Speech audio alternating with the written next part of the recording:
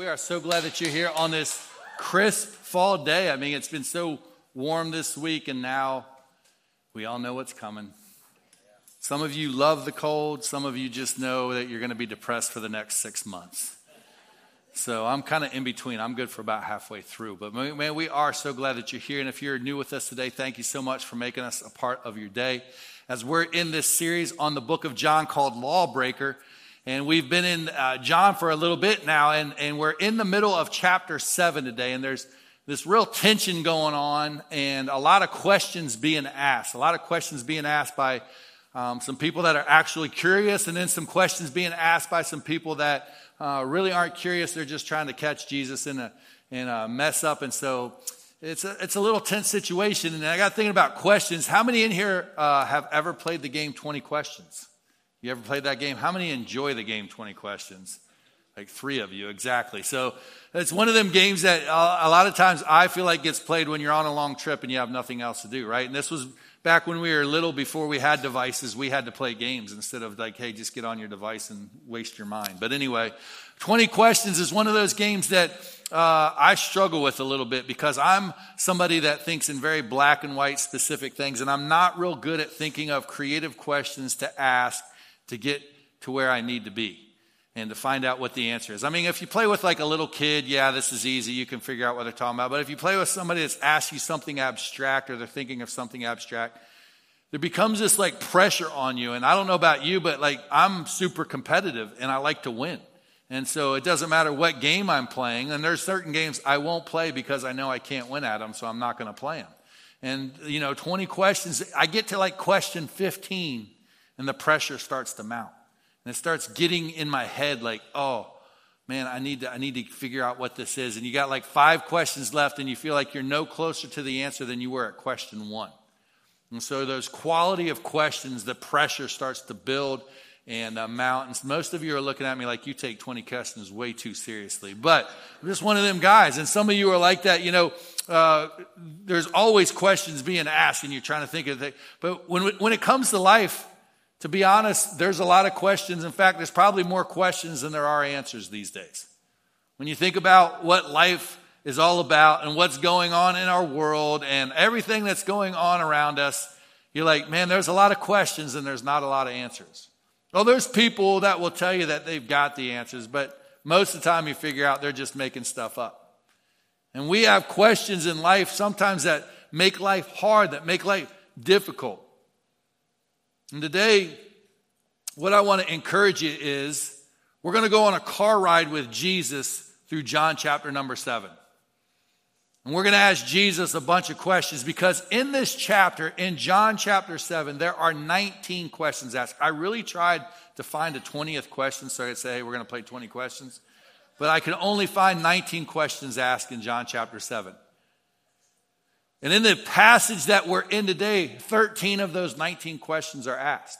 Now, we're not going to hit every question, but this is one of those passages where they are spending time trying to figure out, hey, is Jesus who he said he really is? Today, you might be sitting here and there might be questions in your life. There might be things that you're asking. There might be things that you're trying to figure out. Today, we want to go to a place where we think that we can find the answers. See, we believe that the Word of God, that Scripture is the place that gives us the answers to life. If you have a question that needs answering, that pertains to your life and how you should live it, we at Miles City believe if you open the Word of God, if you open Scripture, you'll find the answers that you need. And so today you might be sitting here and there might be questions that you are asking, that you're trying to figure out, hey, is Jesus worth following? What is this Christianity? Should I be involved? We hope that through John chapter 7, you'll get the answers that you're looking for. There might be some of you sitting here today that say, hey, I've got a lot of my questions answered. And maybe you're on the edge or maybe you've crossed over and you're like, I understand what's going on. I've got some answers from the Word of God that I needed. I hope today that John chapter 7 reinforces or reiterates the things that you say that you believe. And that you'll be renewed in your vision of following Christ, that you'll be encouraged to continue to follow him. And in a crowd this size, I've got to be honest. I know people sitting here that you're sitting here going, I have no questions. In fact, if you are honest, the only question that you have is, where am I going to eat lunch in a few minutes? And I understand that, because I've been in services where that was my only question as well. But I hope that over the next few minutes, that what you hear will be in the back of your mind the next time that you have some questions that need answering. And you'll say, hey, I want to look in John chapter 7 because I think there were some answers in there that I need in my life right now. But before we jump into this passage, could we just take a minute to ask God to clear our hearts and our minds? Let's pray together. Lord Jesus, we thank you today that you love us and that you care for us. We thank you that you're faithful. Lord, that you give the answers to life that we're searching for. Thank you for the Holy Spirit. Thank you for Scripture that speaks to us. And God, we ask over the next few minutes that you would just open our hearts and our minds to your leading, that we would be sensitive, that we would listen to what you have to say to us from your word. God, I ask that you would remove the distractions from our heart and our mind, that we'd be able to focus on what is truth. God, we thank you that you love us. We thank you that you're faithful to us and that you extend your grace and mercy to us each day. We ask that you will be honored with what is said and what happens today. In Jesus' name we pray. Amen. Now we're in John chapter 7 and we're kind of in the middle of the chapter. So just a quick recap. Last week, Travis talked about the fact that during this chapter, they're in a period of time called the Feast of Tabernacles or the Feast of Booths. Basically, this was a remembrance of what the Jewish people would do to remember how God protected their nation in the Old Testament as they wandered through the wilderness. So they literally would move out of their house and they would stay in a tent for this week. And this is the week that this is happening. This was a very important week in Jewish history. There's a lot of things tied into this week. And we're going to see even in this chapter some things that happen that really drive home the fact of who Jesus is. Then there's these groups of people that are coming to Jesus and they're asking a lot of questions. I told you there's 19 questions asked in this passage. Jesus asked some of the questions, but then there's two other groups that ask questions. The first group is Pharisees. The Pharisees were people that were religious. They understood the law. They had a lot of it memorized. They studied the prophets. They were the ones that were basically the religious leaders of the day, but they also had some governmental authority given to them by Rome as well. And then there was people in this crowd that actually were searching. The questions they asked, you could tell, actually were sincere questions, like they really were wanting the answers to the questions of life. And so that's where we're at in chapter 7, and the questions continue to come. In fact, look at verse number 25 with me of John chapter number 7. It says this: some of the people of Jerusalem therefore said, "Is not this the man whom they seek to kill? And here he is, speaking openly. And they say nothing to him. Can it be that the authorities really know that this is the Christ?" So Jesus is out teaching and preaching, and the people come to him and are like, wait a minute, isn't this the guy that they're looking for? Some people want to make Jesus the king. Some people want to stone him to death. A highly volatile situation that Jesus is walking into, and that's why he's moving around a lot. That's why he's not staying in one place for very long, but he comes to these folks and he's teaching them, and they're like, hey, isn't this the guy? And why aren't they messing with him? Is it because he could be the Christ? But then they continue to go through the process, and they come to verse 27 and they say this: but we know where this man comes from, and when the Christ appears, no one will know where he comes from. So like, this can't be the Christ. Just the verse before, could this be the Christ? And now this can't be the Christ because we don't know where the Christ will come from. What that question shows that, hey, something's not adding up for these folks. Maybe they didn't have access to the scriptures. Maybe they didn't listen to the Sunday school lesson when that was taught, because a lot of people would say the Messiah is just going to magically appear, but really the Old Testament talked quite a bit about where the Messiah would come from. In fact, Micah told that the Messiah would come from Bethlehem, that he would be born in Bethlehem. Hosea said that he would spend time in Egypt. Isaiah said his work would begin in Galilee. 3 things that line up exactly with what Jesus is happening in his life, but most people thought of Jesus as from Nazareth. They didn't know enough about him. They hadn't studied enough about him or the scriptures to understand that, hey, Jesus he's kind of lining up with exactly what the Old Testament prophets prophesied. But there's tension. There's this tension going on. So it continues in verse number 28. It says this, so Jesus proclaimed as he taught in the temple, you know me and you know where I come from, but I have not come of my own accord. He who sent me is true, and him you do not know. I know him, for I come from him, and he sent me. A lot of words of Jesus just saying, yeah, you know who I am, but you don't know who sent me. You don't know my dad. You don't know where I've come from. You don't know who my Father is. Basically, he's calling them out at this point. What he's saying to them is, hey, you might know the promises, but you don't know the person. You might know what's been promised in the Old Testament. You might know that a Messiah was promised, that a Messiah would come, but you don't recognize the person that is standing right here in front of you. You don't recognize that I am Jesus. I am the one that was promised to be here. I appreciate you being at Miles City today and sitting in our service. And I don't ever want to assume that you know all the answers or you know all about Jesus just because you're here. But I would say that most people that live in America and live in this area know a little bit about Jesus. I mean, a couple days is Halloween, and then after Halloween, it's Christmas. We don't even celebrate Thanksgiving anymore. In fact, if you go to the stores now, Christmas has already begun. I saw the Christmas trees out. Some of you just love it, and you're just like, oh, this is so special. God bless your heart. Most people know what Christmas is about. Oh, we like to exchange gifts. We like to go take our kids to see Santa, all that. But we know Christmas is celebrating the birth of Jesus. You don't have to drive very far to see a nativity scene and things like that.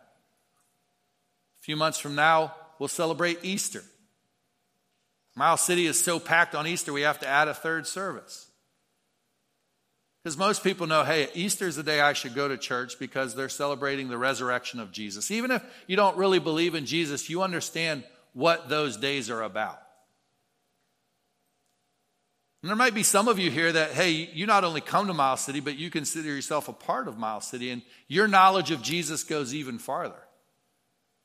When we get up and sing the songs, you might even know the words. You might not even need to look at the screen because these are the songs you listen to during the week, and you can sing along. Maybe you were raised in church, and when we say to turn to the book of John, you know exactly where to go in your Bible because there was a time you learned the 66 books of the Bible, and you could say them in order. And all those things are good. But sometimes, you know what happens is we start getting comfortable with the rituals we go through, and we forget about the relationship. Some of you might have been raised in churches that have a lot of tradition. If you notice much about us at Miles City, you know we try to throw most tradition out the door. I mean, you're sitting in a warehouse right now. Literally, there's forklifts going on behind me right now. I just heard them beeping a minute ago when I was praying. Okay, not real traditional. I have no problem with traditional church. I got to go away this week down south, and I was in a church that was very ornate, very beautiful. Got to worship in it. It was a great experience. There's nothing wrong with any of that. But some of us, we start going through the rituals, and we forget why those rituals are important. We still do some traditional things here. We do the Lord's Supper or communion. Try to do it once a month. We want to remember what God does for us. But let's be honest, sometimes we can just go through the motions of that. We forget why we do those things. Jesus looks at these people, and so many of them, they knew the rituals, they knew the traditions, but they were missing the relationship that he was wanting to have with them because they were so focused in on their tradition, and they were so focused in on their laws, and they were so focused in on the way they've always done things that they missed that, hey, this is the guy that we've been hoping for. So many times we can come to church and we can be together and we can be so focused in on the tradition. Oh, we know we're going to sing some songs and I'm going to talk about giving money, and then the pastor's going to get up and speak, and then we're going to sing a song and we're going to go home. Hey, I checked my box. I did that this week. I'm a good Christian. We go 6 days without any relationship with Jesus Christ. Focus more on the relationship than you do the ritual. So the story goes on. We're going to skip down to verse 37. By the way, we're hitting some of the highlights. We're not preaching each verse in John chapter 7. I want to encourage you this week to sit down and read John chapter 7 from start to finish. Do it like once a day. Just get the whole story. Somebody, I think, just hit their phone Bible and started reading it for them right now, all right? That's the worst, too, because YouVersion, it's hard to find the off switch for it. But anyway, I've had it happen to me before, all right? Verse 37. On the last day of the feast, the great day. That's important. Don't forget that, all right? On the last day of the feast, the great day, Jesus stood up and cried out, "If anyone thirst, let him come to me and drink. Whoever believes in me, as the scripture has said, out of his heart will flow rivers of living water." Now this he said about the Spirit, whom those who believed in him were to receive. For as yet the Spirit had not been given because Jesus was not yet glorified. This is my favorite part of this passage. And so if you're like zoning out, if you'll just listen for the next 5 minutes, I want to tell you some really cool stuff that I discovered this week. And I didn't discover it I found something that no one's ever saw. I actually discovered it because I studied some commentaries. I've read this chapter over and over again, and I never understood the significance of what was going on here. So at the start, we talked about this is the week of the Feast of Tabernacles.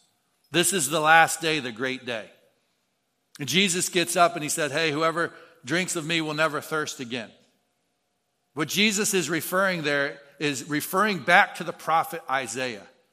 Now, if you go back to Isaiah in the Old Testament, it's one of the largest books in the Old Testament. If you read the first 39 chapters of Isaiah, Isaiah is full of doom and gloom. Basically, the judgment and destruction of God is coming upon Judah and the nations around Judah. He is kicking butt and taking names the first 39 chapters. Isaiah would have been a person that you would not have wanted to have been hanging around because he was a Debbie Downer. Everything he said was like, ugh, God's judging us again. And it was well deserved. But then there's something that happens in chapter number 40 of Isaiah. Isaiah's tone begins to change and he starts to talk about the hope that you find in the servant. He starts writing about there's a hope that comes with the servant. And we know who he was referring to. Now looking back, he was referring to Jesus Christ. And Isaiah, when he gets to chapter number 52, he talks about the servant who is Jesus. He'll be known by those who know God. And he says he'll be high and lifted up. Sounds a little bit like what Jesus' ministry is doing now. He's exalted. People want to hear what he has to say.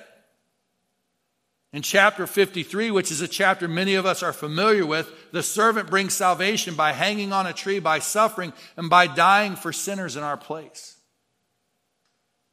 Then you get to chapter 54 of Isaiah. You see the death and the resurrection of the servant, which brings peace with the Father and an everlasting covenant. And then you get to chapter 55 and verse number 1 says this, "Come, everyone who thirsts, come to the waters. And he who has no money, come, buy and eat. Come, buy wine and milk without money and without price." Now what you just experienced right there from Isaiah 52 to Isaiah 55 is the gospel. It's the good news of Jesus Christ. It lays out the message that, hey, I am the Messiah that has come to pay the price for your sins, to restore the relationship that you want to have with God. I'm him. I'm the guy. And the Pharisees that were sitting there that knew the Old Testament prophecies, you bet your bottom dollar that they understood what he was saying. They didn't like it, but they knew where he was going. And it twerked them. It made them mad. It was angered them because they didn't like what he had to say right here. But if that doesn't convince you enough, tradition and studying of history tells us that on the last day, the great day of the Feast of the Tabernacles, the priest would go around the altar with a huge vat of water. And they would circle that altar 7 times. And then on the 7th time, they would pour the water out with great pomp and circumstance. This was called Hoshana Rabbah, the great Hoshiana, which being interpreted means save now. They would say that word loudly, Hoshiana, save now. So think about it. Jesus is in the temple teaching.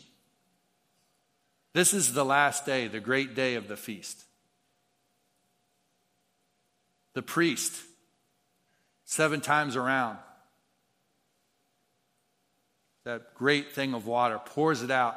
Very ceremonially, yells out, Hoshiana, save now. Then Jesus gets up, says, hey, all you that are thirsty, come unto me. That's pretty exciting.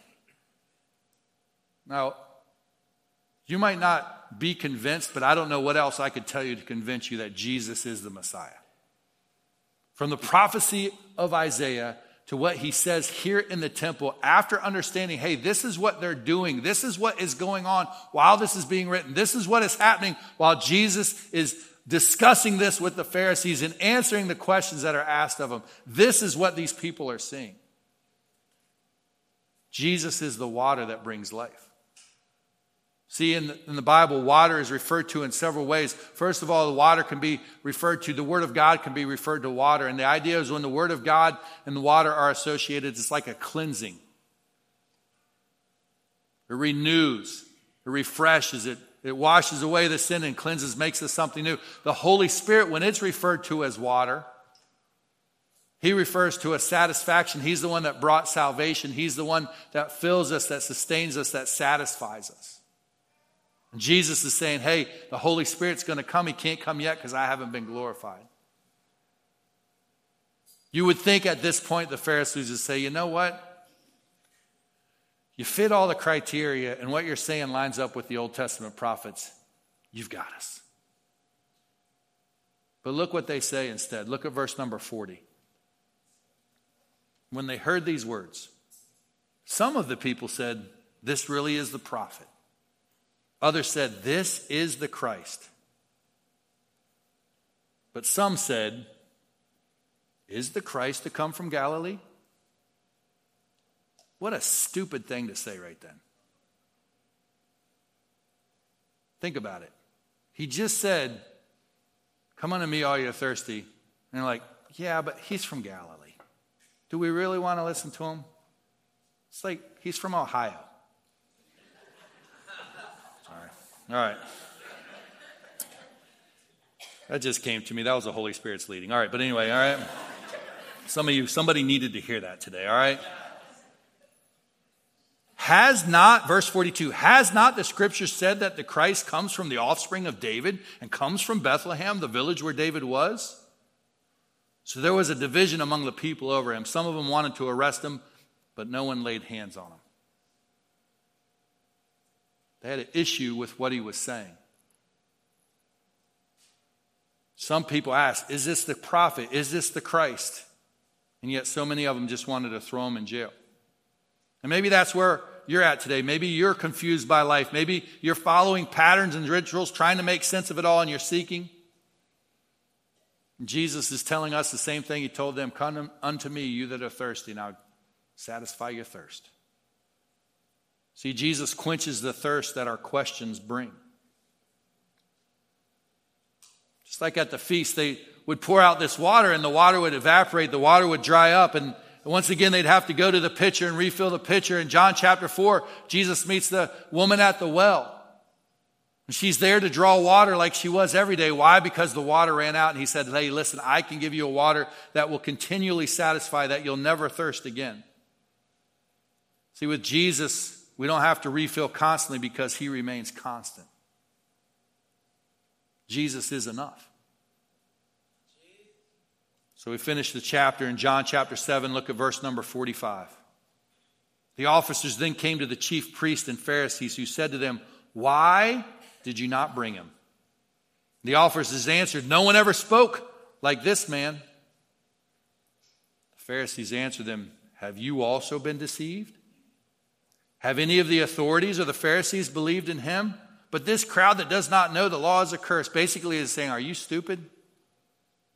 Literally, that's in the Greek, if you study it, that's the translation. I'm joking, all right? But literally, that's what they're saying to him. Are you dumb? Do you see any of us believing that he's the Christ? How dare you say he's the Christ? How dare you not do what we told you to do and arrest him? Do you see any of us following him? You that don't know the law are accursed. You're dumb. You don't understand the law. But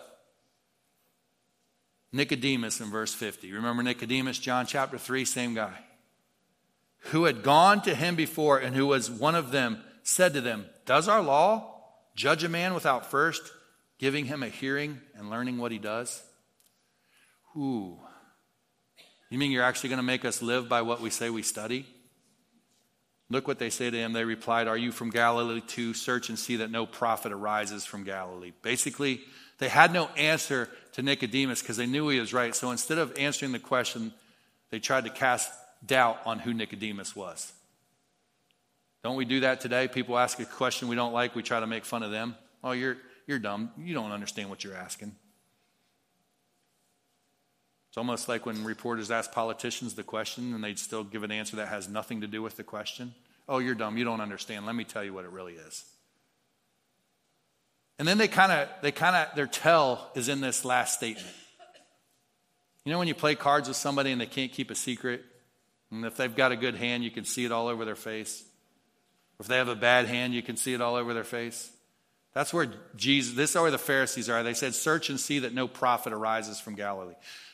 What they're saying is no prophet has ever come from Galilee. No prophet will ever come from Galilee. The problem was prophets had come from Galilee. These guys that supposedly knew the law now are either lying or they don't know the law as well as they say they do.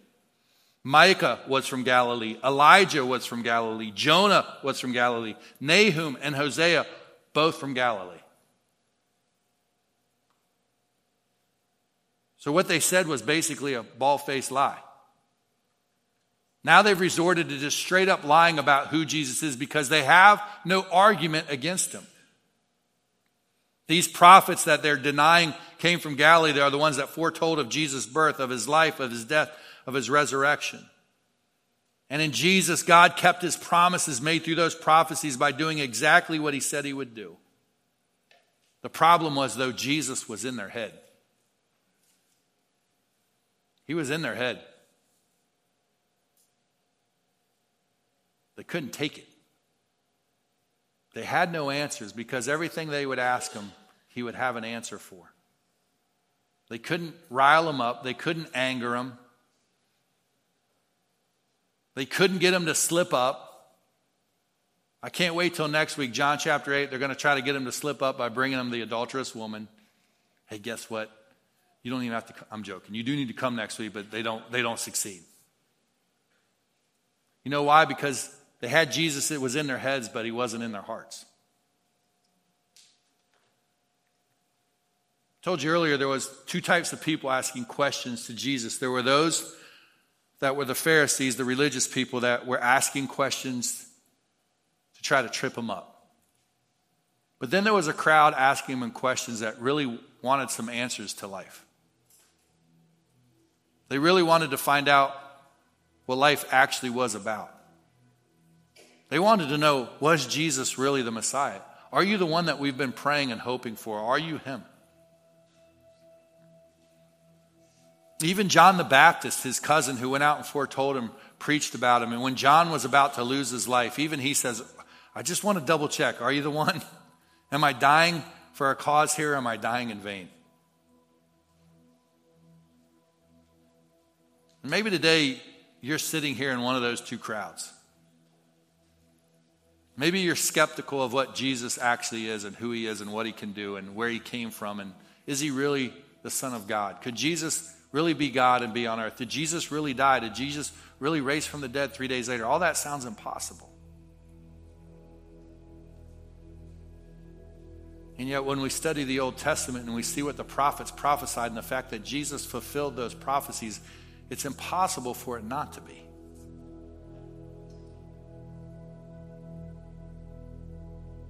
And you might know all the facts. You might know all the things. You might know this story better than I do. You might know the Jewish custom better than I do. But you got to stop with Jesus just being in your head. You got to have him in your heart. You can't stop there. Don't let the rituals, don't let the traditions of what you've grown up on stand in the way of you actually having a relationship with Jesus Christ. There's going to be a lot of people someday that stand before God that said, hey, I went to church every week. I did this and I did that. I can quote this and I can sing this and I know this part of Scripture and I can say this and I can tell people this. And they say, yeah, but you never had me in your heart. You knew me up here, but you never knew me here.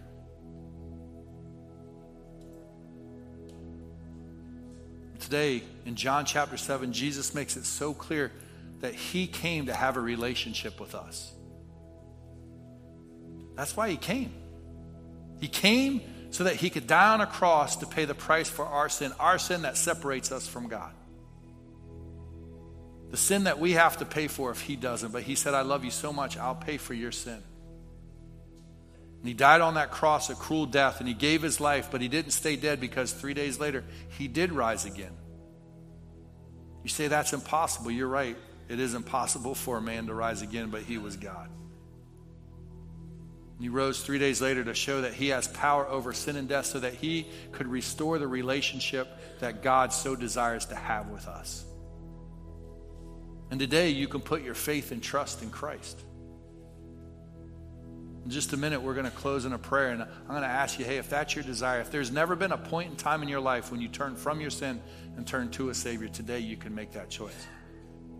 Don't give me that line, well, I believe in Jesus. A lot of people believe in Jesus. The demons believe in Jesus. That doesn't mean anything. The Pharisees believed in a Messiah. They just couldn't see that he was standing right in front of them. There are still Jews today waiting for a Messiah to come, and he's already come. For us that know Jesus, are we focused more on just going through the rituals and the traditions, or are we focused on a relationship with him?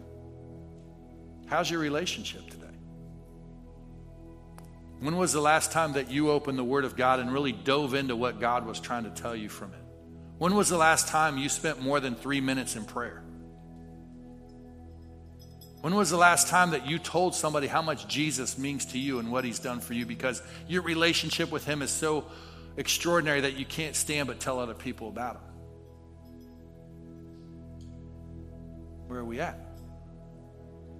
But it has to start with that relationship. And today, if you've never put your faith and trust in Christ, we would love for you to do that. And so right now, I'm just going to ask us to be in an attitude of prayer if we just bow our heads. And today, if there's never been a time in your life where you can say, you know what, Barry, I can't say that I've ever completely put my faith and trust in Christ. Yes, I believe in Jesus. Yes, I believe that he died for my sins, but there's never been that point in my life where I put my trust in him. Today can be that day. Just say something like this to him. Say, God, I confess my sins to you. God, I believe that Jesus died for my sins. Jesus, I believe that you're God and that you died, but you also rose again from the dead. And today I want to lower my pride. I want to repent of my sins. I want to put my faith and trust in you and only you. Thank you, Jesus, for paying the price for my sins. God, we thank you for those that made that decision today.